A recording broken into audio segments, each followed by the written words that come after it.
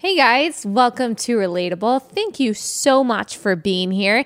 Today I am going to talk to Candace Owens. She is formerly of Turning Point USA. She runs a movement called Blexit. We are going to talk about what she's up to now, what she sees for herself in the future, and we are also going to talk about how she deals with all of the criticism that she gets, which is something that we have talked about a lot on this podcast, and you guys ask me about a lot. It can be very intimidating and very difficult to put your voice out there, especially if you're a political conservative, especially if you're a Christian and a conservative, knowing that there are going to be people who trash talk you, people who don't want to be your friend anymore. And so she is going to give us some wisdom on that. Candace, thanks so much for joining me. Thank you for having me. Always a pleasure. Yes. Okay. So you were at Turning Point USA. You had an awesome run. So much good, I feel like, for you came out of your role there and for Turning Point. A lot of good came out for Turning Point because of you. So tell me what your next stage is and what this next year of your life might look like. Yeah, I mean, when I got to Turning Point, I was totally a newbie. I didn't know anybody. I had no prior experience in politics, didn't even really know how to do a news. That's crazy. Yeah, so really, it's funny. It's a student organization, but in many ways, I felt like I was a student while I was there and just sort of learning the game of politics, which was a blessing. And then things took off really quickly, and I was just sort of ready for the next step to sort of assert like who Candace Owens is. And what I wanted to bring to the table at Turning Point was sort of this minority awakening and talking about these things in the context in terms of Black America, what it means to be a Black American, which should be the same as what it means to be an American. Yeah. But due to a corrupt education system, we have been feeling like we were somehow separate from the American dream. And I wanted to take that to the next step. And the next step for me was basically plugging my thoughts in a longer format. I mean, what you do here with Relatable is so great because people can follow you and really understand who is Allie Stuckey long form and how is she feeling about the political climate every day as it changes. And beyond that, doing Blexit full time and encouraging Black Americans to exit the left and embrace their futures. And you're also getting married. Minor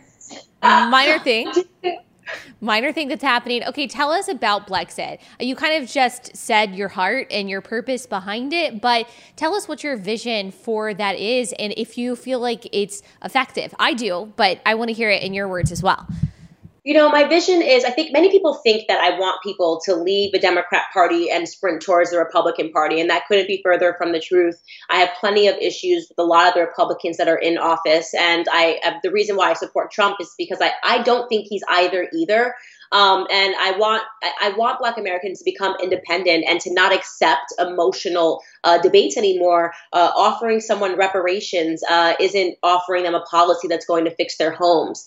We should expect long-term solutions. We should expect debates that are based on policy, not on our skin tone, and not on these, divisionary tactics that we see every 4 years, which is just white supremacy is on the rise. Racism is back. Yeah, fear-mongering, conservatives are out to get you. So it's just being autonomous and saying, I want to know how you are going to make things better for me. Don't tell me about the color of my skin. And do you think that that's a message that you have found people are receptive to? I mean, you've been traveling the country talking about this. Do you feel like people are waking up? Yes, I really do. And it's so insane because when I first got into this, the Black community largely rejected everything that I said. I looked into my comments, which is for me the way I measure the impact that I'm having on social media. And it was just the typical things you hear: coon, Uncle Tom, racial slurs that are being launched at all Black conservatives. But I fought back. And now we're seeing all of these baby movements that are appearing under me they'll be like, Black conservatives. There are smaller movements that are coming out, these satellite movements, and people are feeling encouraged. Sometimes it takes the first person to stand up. I always call it the slow clap. When you're at a theater, the first person that does the clap, and then all of a sudden the next person can do it. And by the end, you have a standing ovation. And I think for many people, that's what Blexit was. And it just feels better. I think we conservatives have a better product. And, the left is selling victimhood, right? Yeah. You can be a victim forever. You're never going to make it. You can be sad. You can be angry. You can be screaming in the streets, burning down your own home. We're offering people their future. We're talking about patriotism. We're talking about family. We're talking about values. It just feels better. And I think you did mention, asking what is the government actually going to do for me? But I feel like something that you talk about a lot and really emulate well yourself is not so much asking like, what can the government do for me, but what do I actually stand for? What values do I have and what do I want to see reflected in leadership? So not so much, okay, am I going to, and I don't think this is what you were saying at all, but like, what am I going to get out of this? Which is what a lot of people, not just the Black community, but women, immigrants, a lot of people have been trained by Democrats to think is, what am I going to get from you people? It's more that, okay, no, I have a purpose. I have potential. I have something that is beyond victimhood. Like I have something to contribute. And what kind of government do I want to live under that is going to allow me to reach that potential? And I think you would probably agree. It's a government that allows self-governance and a government that allows freedom. And I would think that for young people, that kind of message is attractive.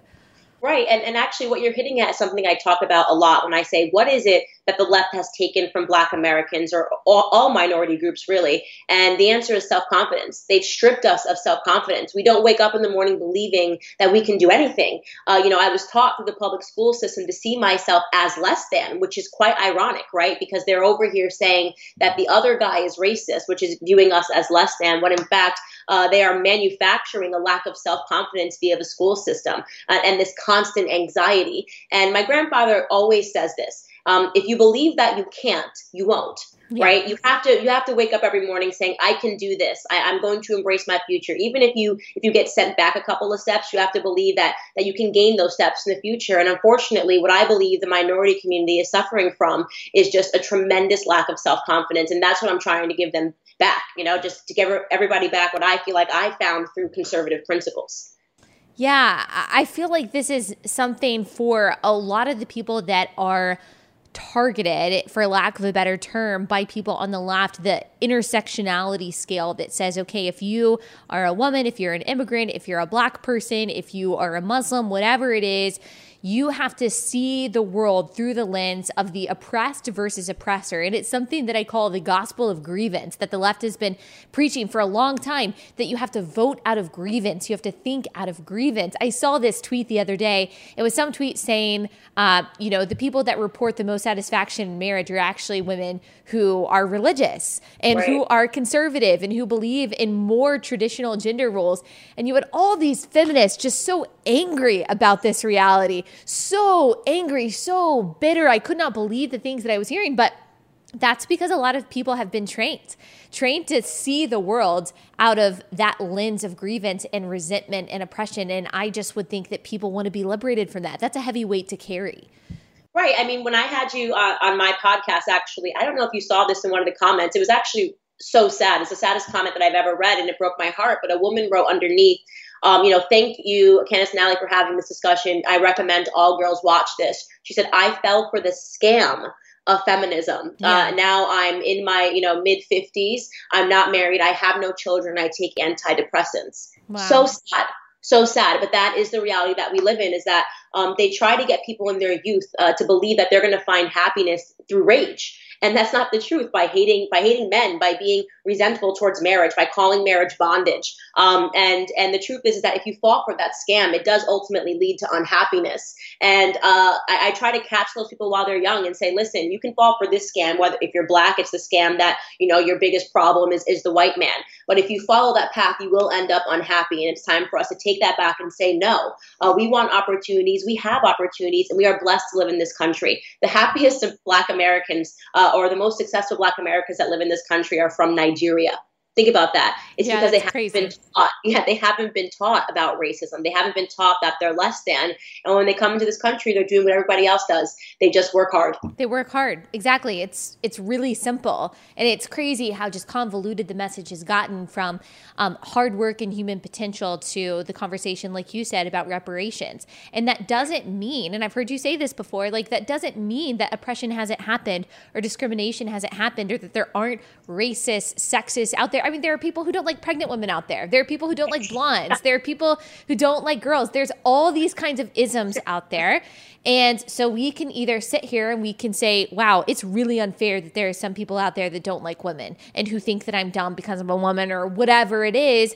Or you can just do what you're called to do and fulfill a purpose that God has called you to do for his glory and not worry about what everyone else has said. It just seems like such a limiting mentality. But like you said, I do think it's from a place of a lack of self-confidence. I also think it's a place of fear too, that if you claim that, well, you can't do anything anyway because you are being oppressed or held back, then if you don't succeed, it's not your fault. You don't have to take responsibility for it. That's exactly right. It's easier to be a victim. It's much easier to be a victim. It's much harder to look at yourself in the mirror and say, okay, why didn't I do better here? Why did this person beat me at this? What can I do to change about myself?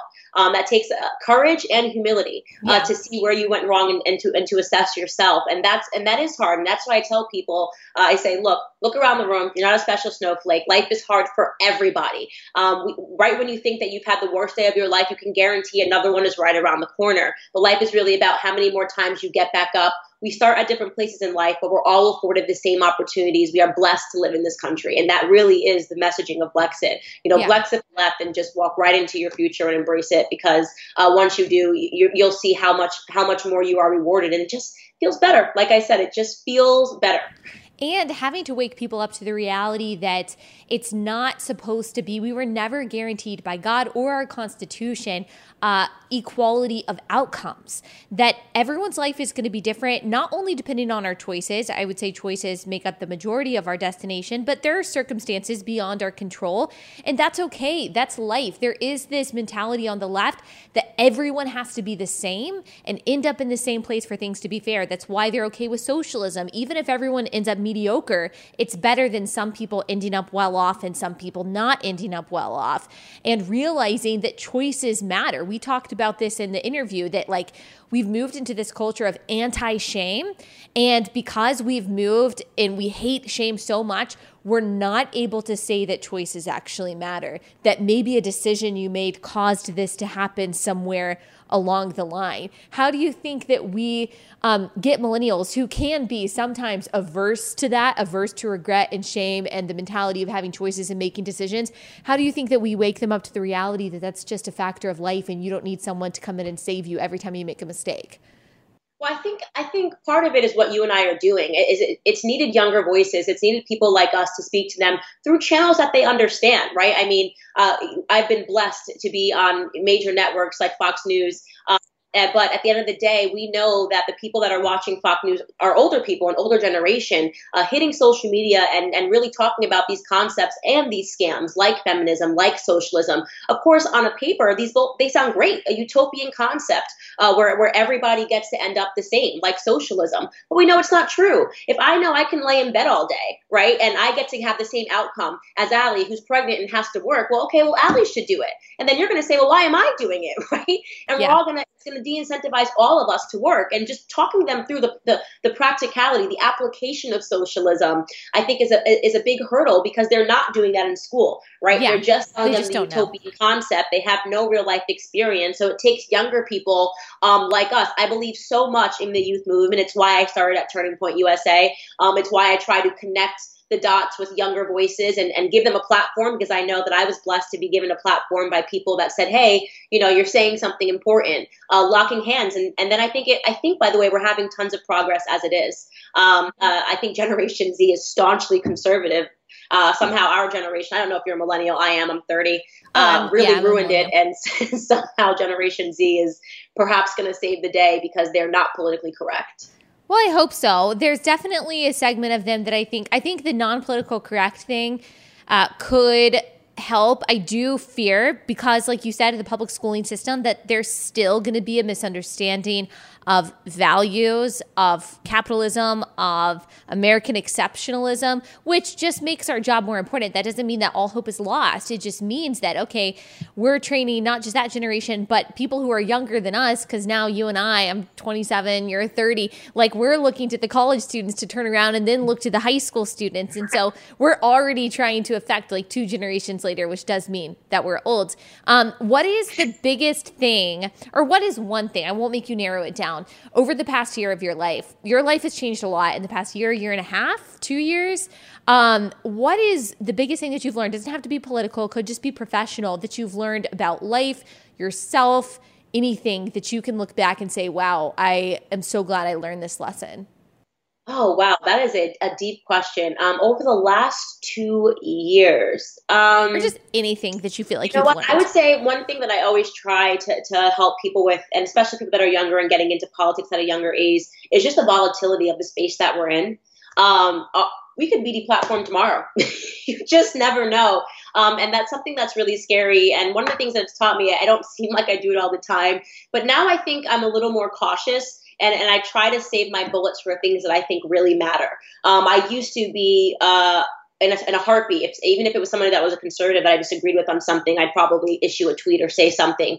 And now when somebody's under a firestorm, I won't do it as much. And people are like, why aren't you adding your voice to this or that? It doesn't really matter to me just because something is trending. I try to think about what it is. What is my ultimate goal? My ultimate goal is to save Black America. In an effort to save Black America, I don't really need to throw in my opinion. If Ben Shapiro or Ali Stuckey is trending about something to say, oh, this or that. So I think that I maybe that comes with a little bit of maturity, but I've just been sort of like, I don't need to add my opinion to this. I'm going to wait. And I think that saying to yourself what your ultimate goal is once a day will help you make better decisions throughout the day, because politics is volatile. Today you, tomorrow me. Make friends where you can. And that's really kind of the best. That's kind of how I try to look at everything going forward. I think that's a great piece of advice, to remind yourself what your ultimate goal is every day, or remind yourself of your why. Like, why are you doing what you're doing? It's bigger than money. It's bigger than followers. It's bigger than fame.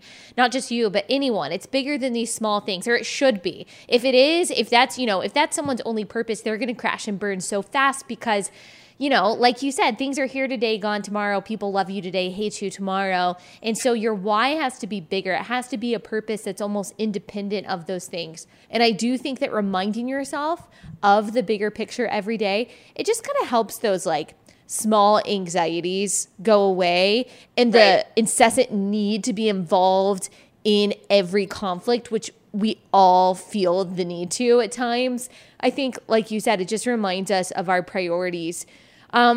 What advice would you give someone, not necessarily in this realm, but maybe dealing with conflict and dealing with hate? Because you deal with that a lot. On a large scale, yes. So what I always say to people is, if you think you're the only one, you're not. Network with people that have the same opinions as you. That's a question that I get a lot on campuses, which is they always feel like they're the only one, that they're the only conservatives. And unfortunately, especially when you're young, sometimes it feels like it pays off better to just remain silent rather than to deal with the peer pressure that comes with being a conservative. And what I tell them is to go to events. Figure out who thinks like you and network with them. And you don't need to be ready. Not every person is going to be like Ali Stuckey and Candace Owens and want to be out there and taking all the bullets. But there's other ways to kind of quiet that anxiety of feeling that you're alone. And one thing that we have that has been so great is we have this massive group chat on Instagram filled with Black conservatives, and it reminds us every single day that we're not alone. Going to a Blexit rally, showing up at a TPUSA event as a conservative reminds you, oh, look around the room. I'm not the only person who thinks this way or feels this way. And I think that really is the lesson. I'm a big supporter of the president, of Donald Trump, is that every single day people were being told that it wasn't existent, that their feelings weren't right, that they were racist and that they were sexist. But they showed up to these rallies and they looked around and they said, you know what, I'm not the only one that feels like America is missing out. And in the end, they won. So never be bitter, never be upset, and know that you're not alone. Network so that you don't feel that depression of feeling like you are the only person that holds those viewpoints. Yeah. And being around people, for me, like being around the people that really know me, like for you, I know one of those people is your fiance. And then of course you've got family that you know and love and friends that are not in the political movement at all. And then for me, it's like being with my husband, of course, being in the Word of God, knowing purpose and knowing eternal truth that outlasts all the stuff of this day, but being with my family who really couldn't care less, like what I said on Twitter or what someone else said about me on Twitter, that is just very regenerative. It's very reassuring to remember that the political world is not all there is. It's a big part of all that there is, and it's an important part, but it's not all there is. And at the end of the day, if all of that went away, if all our followers went away, if we got deplatformed completely, we would be okay. And I just have to remind myself of that. I have to take myself. What'd you say? Sorry to cut you off. That's so funny that you say that, because one of the things that I say is people say, how do you deal with all the mean tweets? And I say to people, my grandfather picked cotton. Like, Yeah. okay, you know what I mean? Like, my grandfather picked cotton. My grandfather had to deal with the KKK shooting bullets in his home. What an amazing privilege that I get to say that the worst thing that I have to deal with in my life are mean tweets. How optional is that? Like, turn off your phone, you know? Yeah. Well, it's perspective, but I think it's that perspective that a lot of people don't have, or they're not able to have, because they get so sucked into this kind of stuff and the whole why me mentality, and you don't have that. But it's a choice that you make. It's a choice that you make to gain that perspective and to be tough in the midst of all that. And if you're not, like, if that's not for you, I always say that's totally fine, but I would not recommend this job. Like, I would not recommend it. I know people are ruthless on the internet, you know, and like, you do get used to it. I don't know about you, but I've gotten used. I'm like, whatever. I could care less. You just don't read it. You just don't read it. Now, there are things that are like more hateful, but you also have to know, this is something I learned early on.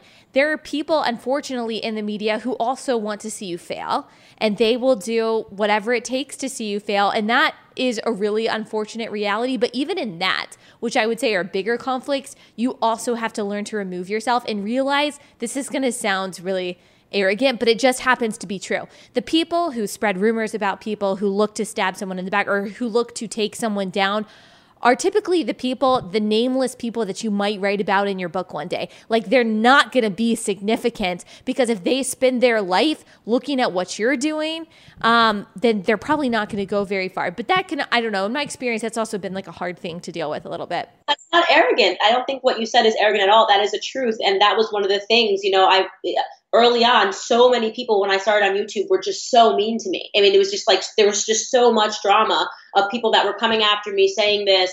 You know, the second I had an opinion that didn't run popular, people that would come after me and hope that I would get deplatformed. And I kept my head down. And I said to myself, if this is their existence, finding drama, jumping on the next dog pile every single day, there's another person that everybody can dog pile on and try to get deplatformed, that means they're not working every day to build up what they want to see flourish. Right? They're spending time trying to take down what they want to destroy. I'm not going to see these people in a year. And the truth is, I didn't. Yeah. None of those people today have the same platform. So I think the lesson in all of that is to stay focused on the things that you want to see grow, not the things that you want to see die. Oh, that's good. Not people, you know, not other movements die. So.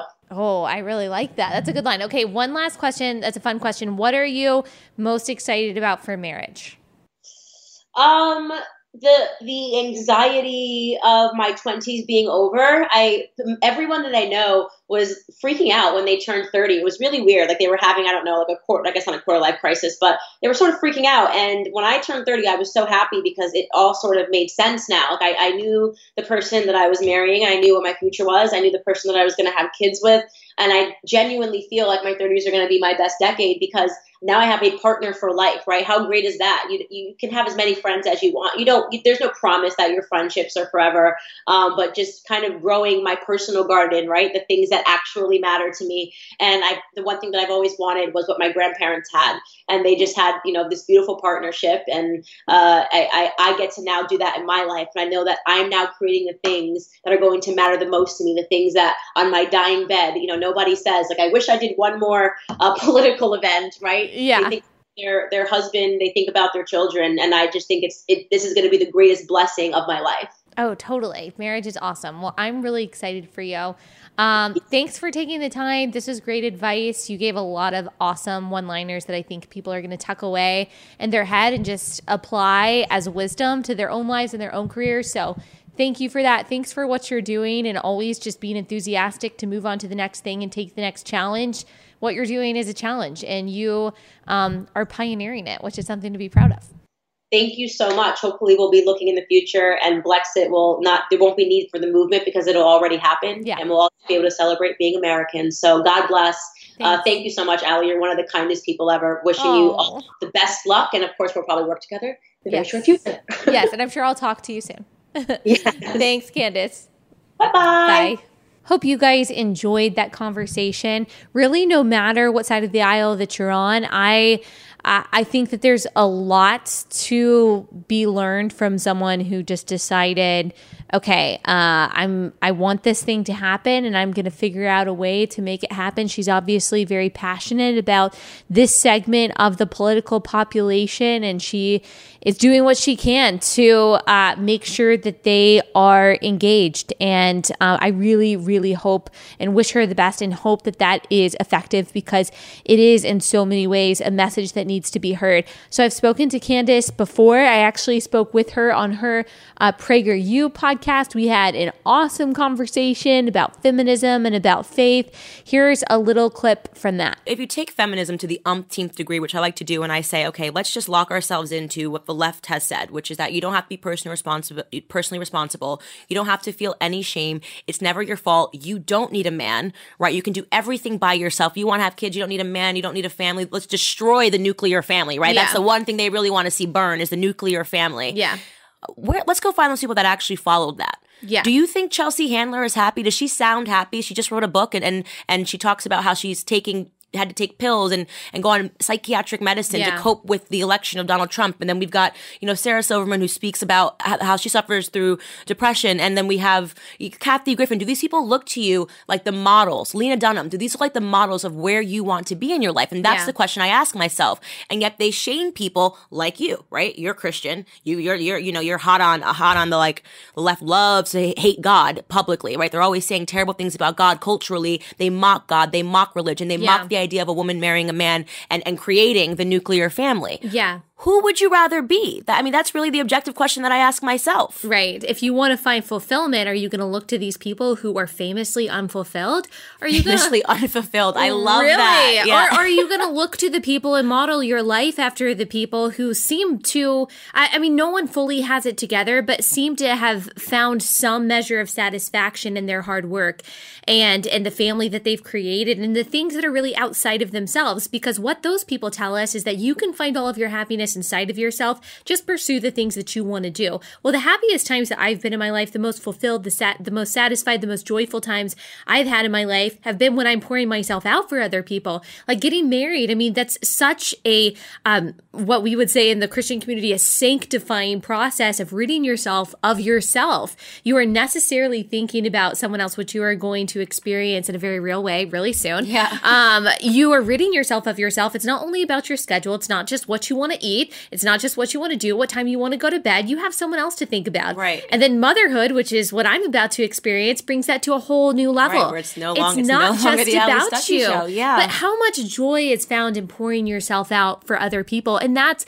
one of the beautiful things about Christianity, is that Jesus doesn't call us to more self-love and self-obsession and self-pursuit and self-exaltation. He actually calls us to self-denial, to self-crucifixion, to take up our cross and to follow him, knowing that we might not achieve all of the happiness that the world tells us that we should achieve in this life, but ultimate fulfillment comes in eternity. That's what we find from life in Christ. And the Christian life is not marked by one of self-obsession, but self-denial, which is something that the rest of the world really doesn't understand and doesn't glorify at all. And I think that this is almost why what you're hitting at is why the left glorifies Hollywood so much, because that is the ultimate version of self-love. Yeah. Hollywood, they love themselves more than they could ever love anything else, and they really believe that everything they say should just carry such weight. And hey, I'm telling you who to vote for. Right. I'm Beyonce, right? Yeah. I'm Beyonce. Go vote for Hillary Clinton. And Yeah. they can't process that there's anything outside of themselves. All they have to do is assign their name to something. Yeah. And the left wants Hollywood to be worshipped because they also want to grow government. And if you want to grow government, you have to reduce the family size, right? Yeah. They want the government. I always say this when I go speak publicly. In my opinion, they want the government to replace God. Yeah. Right? Totally. They want government to replace mom and dad. They want you to turn to the government for every single solution to all of your problems. Yeah. We have a solution for that. It's no longer prayer. Like I grew up and my grandfather's deeply religious, and we had to pray at every single meal. And he to me was such an example. He married my grandmother when he was 17 years old. And they stayed together until her dying day. So he was just conservative. And he was happy. Yeah. You know, he lived the happiest life, and he's still alive, but my grandmother passed, so they're no longer together. And I see the left actively trying to destroy that because they want want to replace, they love atheism because that's the only way they can accomplish their goals. And their goals are communism, socialism, and you can't do that if people believe in anything other than themselves. Well, it's the opposite of what the founders said, that, okay, this society that we're building, this republic, this democratic republic that we're building, cannot function on an amoral, irreligious society. We need the wills and the whims of men and women to be bridled by religion and morality for a free society to work. They knew that. And so the opposite of that must be true as well. You can't have socialism and communism. The state cannot take over unless you have people that don't have any kind of central system or central principles or anything that they are beholden to beyond the government. You can't have socialism without people who are godless and without people who don't have any kind of sense of central morality. That's exactly why you see someone like AOC saying, we're going to provide economic security for people who are unwilling to work, not just unable, but unwilling. So that is showing that she wants that person to be fully dedicated or fully committed to, fully dependent on the government. They don't have a responsibility to God to work hard. They don't have a responsibility to family to work hard. They don't have any sense of shame. They don't have any sense of honor. They don't have any sense of obligation whatsoever. All they have is the government. I think it was the DNC a couple years ago that was their motto was the government is the only thing that everyone belongs to. And I'm like, and that's a huge problem. That's a huge problem.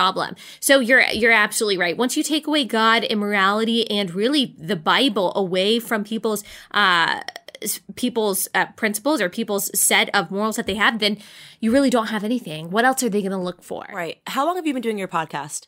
A little over a year. Okay. What's been the hardest part for you? Because I just think it's very interesting to have like a Christian woman speaking out so publicly, so unabashedly. What has been the hardest part of just being a public figure for you? I think it has been figuring out that I truly can talk about all the things that I'm passionate about and all the things that I really do believe without worrying about polarizing one set of my audience. So you've probably found this too. If your only concern was to gain followers, then what you could say that people want to click on. Like, what you could say that could go viral. What you could say that's going to get you a lot of clicks. But talking about the things that I'm really passionate about, I might have pushed some people away who say, you know what, I like your politics, but I hate your religion. Or I like your religion, but I hate your politics. But to me, they're so interconnected. It is interconnected. That politics and culture are downstream from faith and values. And I'm like, how do I not talk about both of these things? Because these are the real things that are going on in my head every day when I'm watching Donald Trump or when I'm watching the news or when I'm seeing these culture wars. I'm always going back to the Bible and saying, okay, well, what does God's word say about this? So why would I isolate one part of what I believe or I'm passionate about or I'm truly thinking about throughout the day? Because I'm afraid that it might offend some people. And I'm sure it does. I mean, it's the same way. And people whoever would ever say to me or to someone like you, the only reason you're doing this is to get followers. If I just wanted to get followers, trust me, the last things I would talk about, the last thing I would talk about is Christianity and the Bible and conservatism. Right. Because those are really unpopular. That's what I'm like, if I wanted to just be getting followers, I'd be AOC. Yeah. You know how easy that would be for me to be AOC, so I have to know nothing. Yeah, and you've got the intersectionality points, too. That's something, as a black woman, it would be so easy for me to get into politics as an impassioned black woman. And to hate Donald Trump. Hate Donald Trump. That's the easiest ticket in life. I'm like, are you kidding me? They would be celebrating me everywhere. You know how many awards I would have by now? I'd have a Nobel Peace Prize. So if you guys are interested in listening to that entire episode, you can go to Candace's podcast. You can also go to YouTube. I believe it's on the PragerU YouTube page, and you can listen to our conversation there. If you guys don't already follow me on social media, feel free to do so if you want to. If you don't, no hard feelings. I also have a YouTube channel. It's Allie Beth Stuckey. And if you love my podcast, not just this episode, but if you like my podcast in general, I would love a 5-star review from you on iTunes. It helps me out a lot. Okay, I'll see you guys soon.